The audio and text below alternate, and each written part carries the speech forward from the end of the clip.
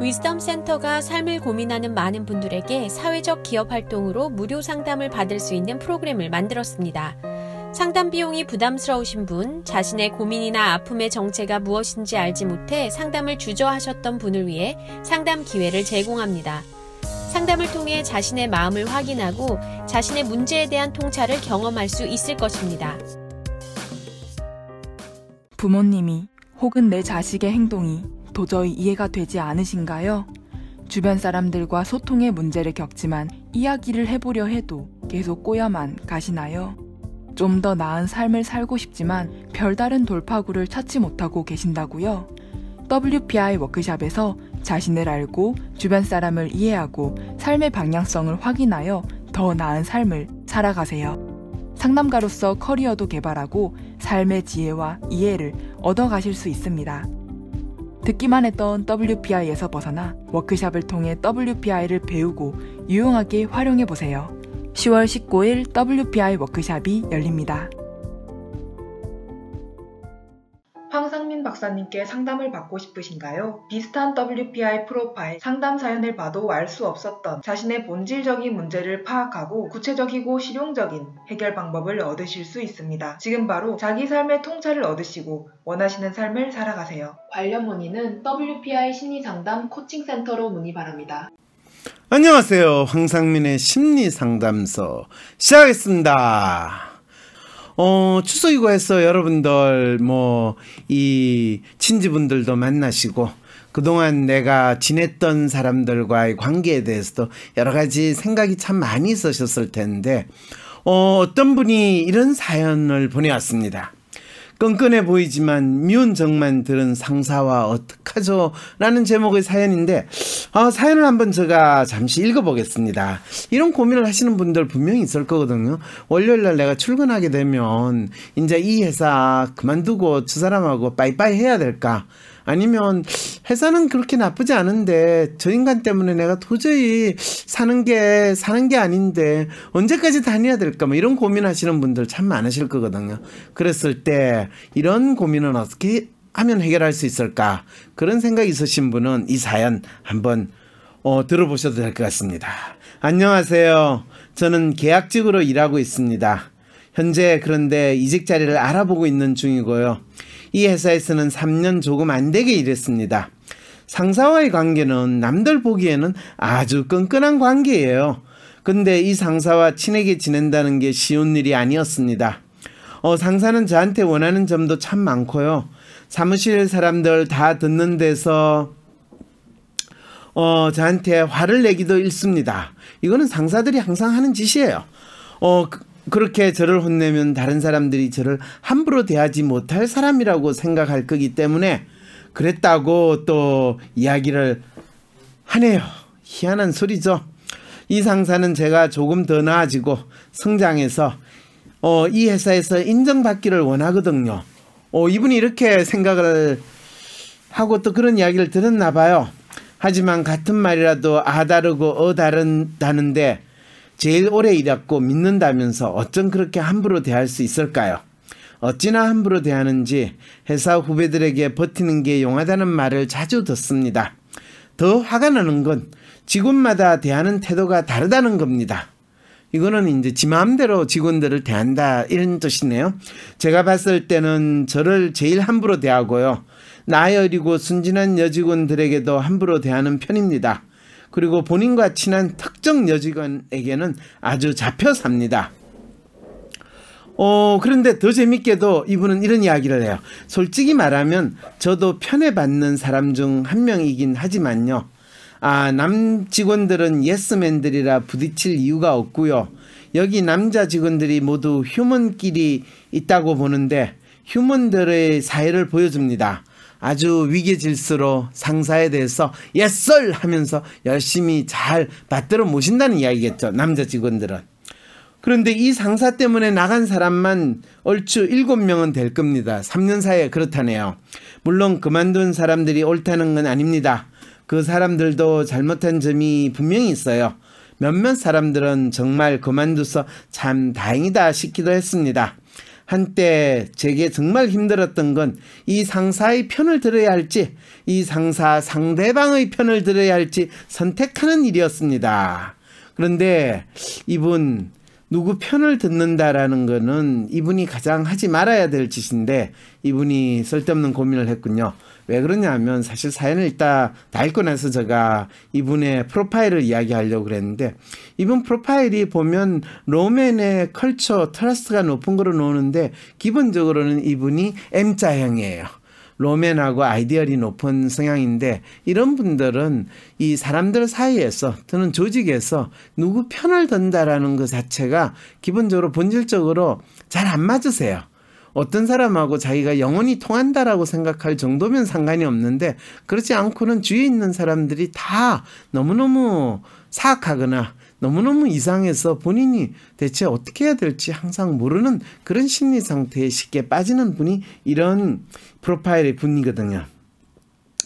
그러면서 사연에 이렇게 이야기했네요. 두 쪽 다 이해가 갔지만 두 쪽 다 참 답답했거든요.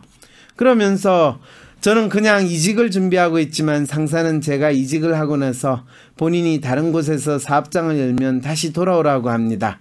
현 회사는 문제가 생겨 저와 상사 모두 그만둘 예정이고 상사는 다른 곳에서 새 출발을 할 계획입니다. 본인이 살아오면서 믿음을 줄 수 있는 사람이 저 하나라고 이야기하는 사람입니다. 저 없이 일하는 걸 두려워하는 사람이기도 합니다. 특히나 사회생활 관련된 일로 지적을 자주 받습니다. 이 로맨 M자형의 이분이 사회생활 일로 지적을 자주 받는 거는 본인이 사회성이 뛰어나지 않거나 적극적이지 않기 때문이다라는 지적을 받게 될 텐데 아나 다를까 사연에서 그러네요. 적극성이 떨어지고 사람들을 이끌지 못하고 저는 여기 그래도 많이 변했습니다. 사회 공포증 진단을 받을 정도로 힘겨웠지만 나름대로 여기 익숙해지면서 사람들과 농담도 나누고 그나마 정상적으로 변했거든요. 하지만 상사가 원하는 만큼은 아닌 거죠. 저도 물론 이 상사가 원하는 대로 성장을 하면 참 좋을 것 같아요. 이 상사가 원하는 대로 성장을 한다는 것은 자신이 어떤 사람인지 모르고 상사가 이끄는 대로 그냥 쫓아가는 자신의 삶을 포기하는 삶이라는 거 이분 전혀 의식하지 못하시고 지낸다는 것도 우리는 알 수 있죠. 하지만 바로 성과를 내놓을 만큼 성장할 수 있을지는 모르겠거든요. 궁극적으로 박사님께 드릴 질문은요. 저는 다시 이 상사에게 돌아갈지 그냥 이직에 성공하면 이 상사와 연을 끊을지 고민 중입니다. 네, 이 첫 번째 질문에 대한 답은 상사와 연을 끊으세요. 왜? 이 상사는 사실 이분이 자기 프로파일 보내주면서 상사를 빙의해가지고 프로파일을 보냈는데 상사의 프로파일은 이분과 완전히 다른 이분인 사연 보내주신 분은 M자형의 로맨이라면 상사분은 완전히 반대인 W형의 휴먼이에요. 그러니까 이분한테 사회성이 부족하다라고 공격을 할 수 있는 아주 전형적인 분이고 그리고 이 사연 보내주신 분이 존재하는 이유는 상사를 빛내기 위해서 상사가 일하는 데 있어서 조금 잘 못하는 거를 이분은 진짜 충성을 다해서 일을 해야 되는 그 용도로 너는 내한테 있어야 돼 라고 하는 것이 지금 상사의 마음이거든요. 그런데 이분은 참 착하신가 봐요. 이 상사와 미운정은 많이 들었고 제 성격에 또 어디서 적응하겠나 싶고 이 상사가 연봉은 좀 많이 챙겨준다고 하거든요. 이직한 직장과 상사가 부르는 회사 중 연봉이 많은 쪽을 선택해야 될지 이 상사와 그냥 더 이상 연을 이어가지 않아야 될지 고민됩니다. 그래서 제가 줄 수 있는 거는 연봉을 많은 쪽을 택하지 말고 그냥 이 상사와는 그동안 3년 동안 잘 지냈습니다라고 생각하고 연을 완전히 끊지는 말고 그냥 아는 사람으로 정도 남는 거 그 이상의 의미를 두지 마시고 특히 이 상사와 일을 계속한다는 생각은 안 하시는 게 맞습니다. 이분은 왜 그러냐?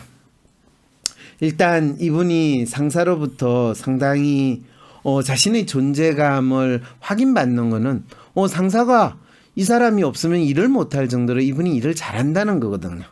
그리고 그래서 편애를 받기도 하지만은 본인을 함부로 대한다라는 것 때문에 이분이 마음의 상처를 많이 입으셨거든요. 그런데 실제로 이분이 가장 원하는 건 다른 사람이 자기를 함부로 대하지 않았으면 좋겠다라는 마음을 가지고 그 상사도 이미 그걸 알아요. 그러니까 굳이 하는 이야기가 뭐냐면 다른 사람들이 자신을 함부로 대하지 못할 사람으로 만들기 위해서 내가 너를 함부로 대한다. 이런 말도 안 되는 소리를 하는 거거든요. 사실은 그 말은 이분이 상당히 사회성이 떨어지고 또 소극적인데 상사 말은 참 잘 들으면서 열심히 지냈다라는 거죠. 그리고 다른 사람 말에 대해서는 거의 별로 안 따르는 모습을 보여주다 보니까 주위 사람들 입장에서는 쟤 참 사회성이 떨어지고 또 뭔가 사람들하고 관계를 잘 맺지 못하는데 저 말 함부로 하고 자기를 함부로 대하는 저 상사한테는 이상하게 참 잘 붙어 있는다, 대단하다 이런 생각을 가지고 또 그런 이야기도 많이 했을 거거든요. 그래서 이분의 이 사연을 주신 분의 심리는 마치 자신을 학대하고 자신을 괴롭히는 그 사람에 대해서 본인은 마치 그 사람한테 내가 이렇게 열심히 하면 저 사람이 나를 인정하겠지, 나를 좋아해 주겠지 이런 마음으로 지내는 희한한 심리 상태에 있다라는 거, 그거를 먼저 자각하실 필요가 있다는 거죠.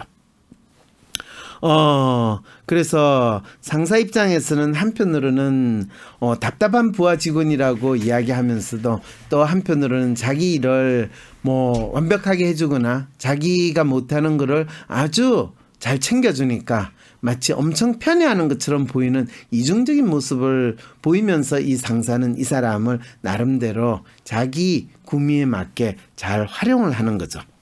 그래서 뭐 댓글 올리신 분은 이 호구로 사신 듯하다.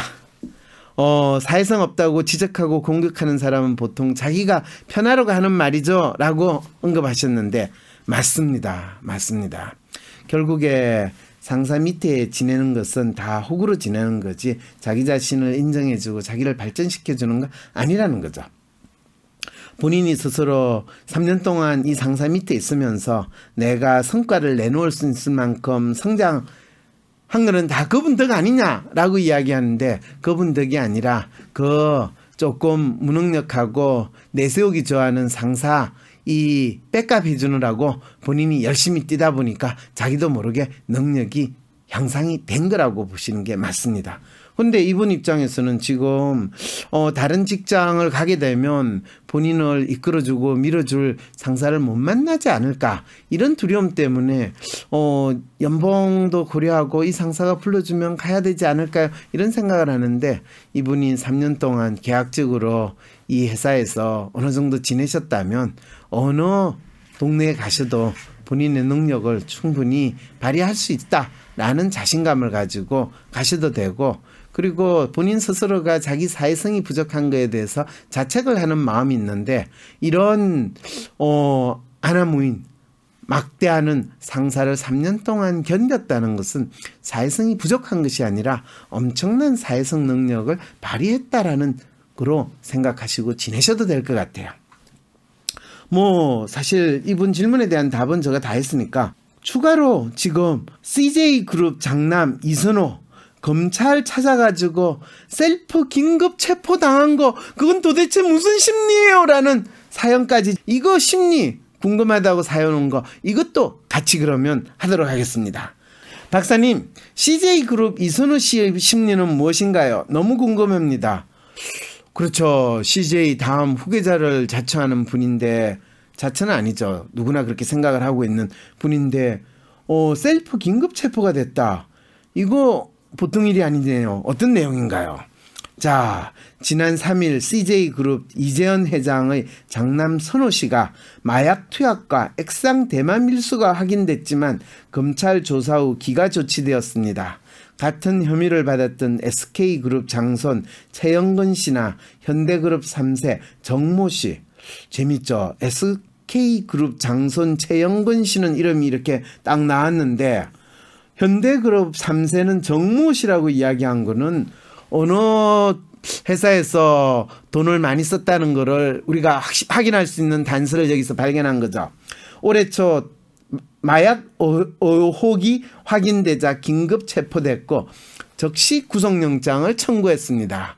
이거는 변호사를 잘 쓴 것일까요? 검찰하고 긴밀한 관계를 잘 맺은 걸까요? 그건 여러분들이 판단하시면 되겠죠. 그런데 유독 이시만 석방해줬다는 점 때문에 봐주기 수사가 아니냐 하는 의혹이 나왔습니다. 검찰은 이 씨가 혐의를 인정한 점 등을 종합적으로 고려해 불구속했다고 밝혔는데요.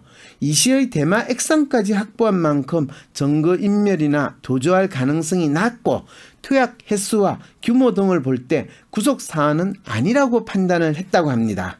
하지만 검찰 내부 지침상 마약 밀반입은 통상 구속수사에 왔다는 점을 감안하면 다소 이례적이라는 평가가 나왔습니다. 다소 이례적이라는 말은 검찰 내부에서 짝짝꿍 해가지고 봐줬다라는 것을 표현할 때 다소 이례적이다. 또는 심하게 말도 안 되는 억지를 부리면서 수사를 한다. 이러면 다소 이례적이다라는 법률 용어를 우리는 알 필요가 있겠죠. 그런데 더 이례적인 일이 있습니다. 이건 법률 용어가 아니라 사회적인 측면에서 거의 뭐 태풍은 지나갔는데 바람 한 점 없더라. 뭐 이런 거하고 비슷한 이거는 거의 불가사의한 또는 기적적인 이런 걸 표현할 때 또 이례적이다라고 표현을 우리가 하기도 합니다. 이 씨가 검찰에 스스로 찾아가가지고 긴급 체포됐다고 합니다. 변호인을 대동하지 않은 채 혼자 택시를 타고 청사에 찾아갔다고 합니다.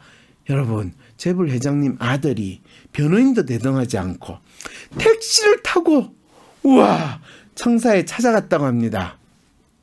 이거는 무슨 일일까요? 야, 너 지금 빨리 청사에 가가지고 이 구속돼 라는 위의 지시가 있지 않고서는 이 이야기가 나오기 힘들겠죠. 위의 지시는 누굴까요? 첫 번째, 검찰 수뇌부. 두 번째, 청와대. 세 번째, 아버지 이재현 회장이나 그에 준하는 인물. 여러분 세 가지 중에서 어느 쪽 이야기가 나왔을까요? 네. 자, 그 다음에 이 씨는 검찰에 자신으로 인해 주변 사람들이 많은 고통을 받고 있어 마음이 아프다며. 마음이 아프면 심리상담가를 찾아가야지. 왜 검찰청사에 갈까요? 네. 그렇죠. 검찰청사에 가면 구속을 시키면 구치소에서 또 이런 분들은 독방에 또 있게 되지 않습니까? 그러니까 혼자서 명상을 할 수 있을 가능성이 있지 않을까? 아니면 이 홍거 이 여러 명 있는 방에 들어가더라도 이런 분이 들어가면 또 갑자기 아주 그 방에 있는 모든 분들이 이분한테 범털이라고 그러나요? 예, 깃털이 아닌 범털이 왔으니까 얼마나 또 잘 해주겠습니까? 네, 그래서 뭐 마음이 아프길 때는 우리 검찰로 찾아가가지고 법적으로 가능하다면 하루빨리 구속되기를 바란다고 요청했다고 합니다. 법적으로 가능하다면 검찰이 구속을 할 때는 법적인 걸로 구속을 한다고 생각을 하는군요. 네. 아니 보통은 죄가 있어도 없다고 하기 마련인데 죄를 자백하고 구속시켜달라고 요청을 했다는 게 참 신기합니다. 네, 이럴 때 지 마음으로 했겠습니까? 시켜서 할 수 없이 하는 거지 라고 우리는 이야기할 수밖에 없는 거죠.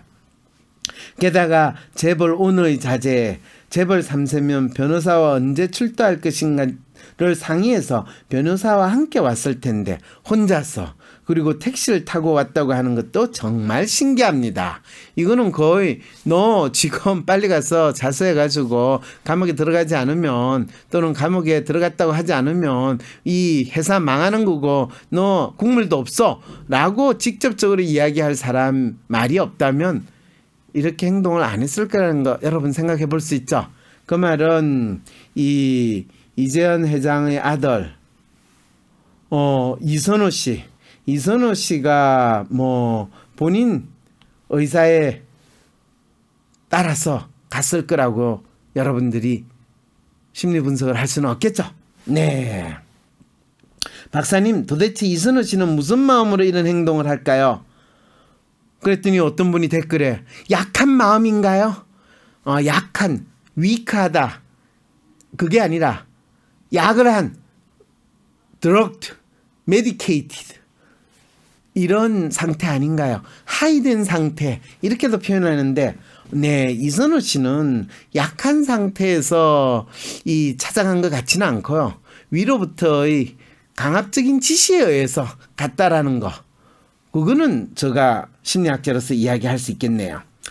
이거는 언젠가 뭐 연예인 유세윤 씨는 경찰 조사에서 양심의 가책을 느껴 자수하게 됐다고 밝혔다고 그러는데 그거는 뭐 제가 자세하게 잘 모르겠어요. 자신의 트위트에 최근 일시적인 심적으로 스트레스가 쌓여 충동적으로 벌인 일입니다. 그거는 음주운전이 그렇다고 하고 그날 밤 저희 행동으로 상처를 받은 팬분들, 가족들, 회사 식구, 방송국 식구들 그리고 제게 기회를 주셨던 모든 분들께 진심으로 사과드립니다. 전 사고 뭉친가 봐요 라고 고백을 했대요. 술김에 운전한 게 아니라 술김에 그냥 경찰에 찾아가서 이 본인 나름대로 하도 대중들한테 또는 언론에 나올 거리가 없으니까 이거라도 해서 내가 좀 관심 받고 싶어요. 자, 아직도 살아있어요. 저 연예인 맞죠? 라고 인정받고 싶은 마음에서 아마 갔을 가능성은 있지만은 CJ그룹의 지금 후계자라고 생각하는 이선호 씨 같은 경우에는 그게 아니라 본인이 후계 구도에서 지금 문제가 있다라는 것을 또 느끼게 되자 윗선에서 그것이 뭐 이 아버님으로부터인지 아니면 집안으로부터인지 아니면 저 블루하우스부터인지 모르겠지만 너 그렇게 하면 더 이상 후계 구도에 있을 수 없다 라는 그 신호를 아주 강하게 받았기에 본인이 개가천선한다는 모습을 국민들에게 보여야겠다라는 측면에서 찾아간 건 아니었을까라고 해석을 하게 되네. 그 이유 말고 다른 이유가 있다면 그거는 뒤주에 갇히는 사도세자와 같은 상황에 처하지 않고서는 이런 일은 일어나지 않을 거다라고 보여집니다. 여러분 뭐 롬에는 욕먹으면 더 움츠러들 듯 노홍철 아닌가요? 조국 덮으려고 갔네요. 라고 또 쓸데없는 왜 거기에 조국 씨는 왜 나와요?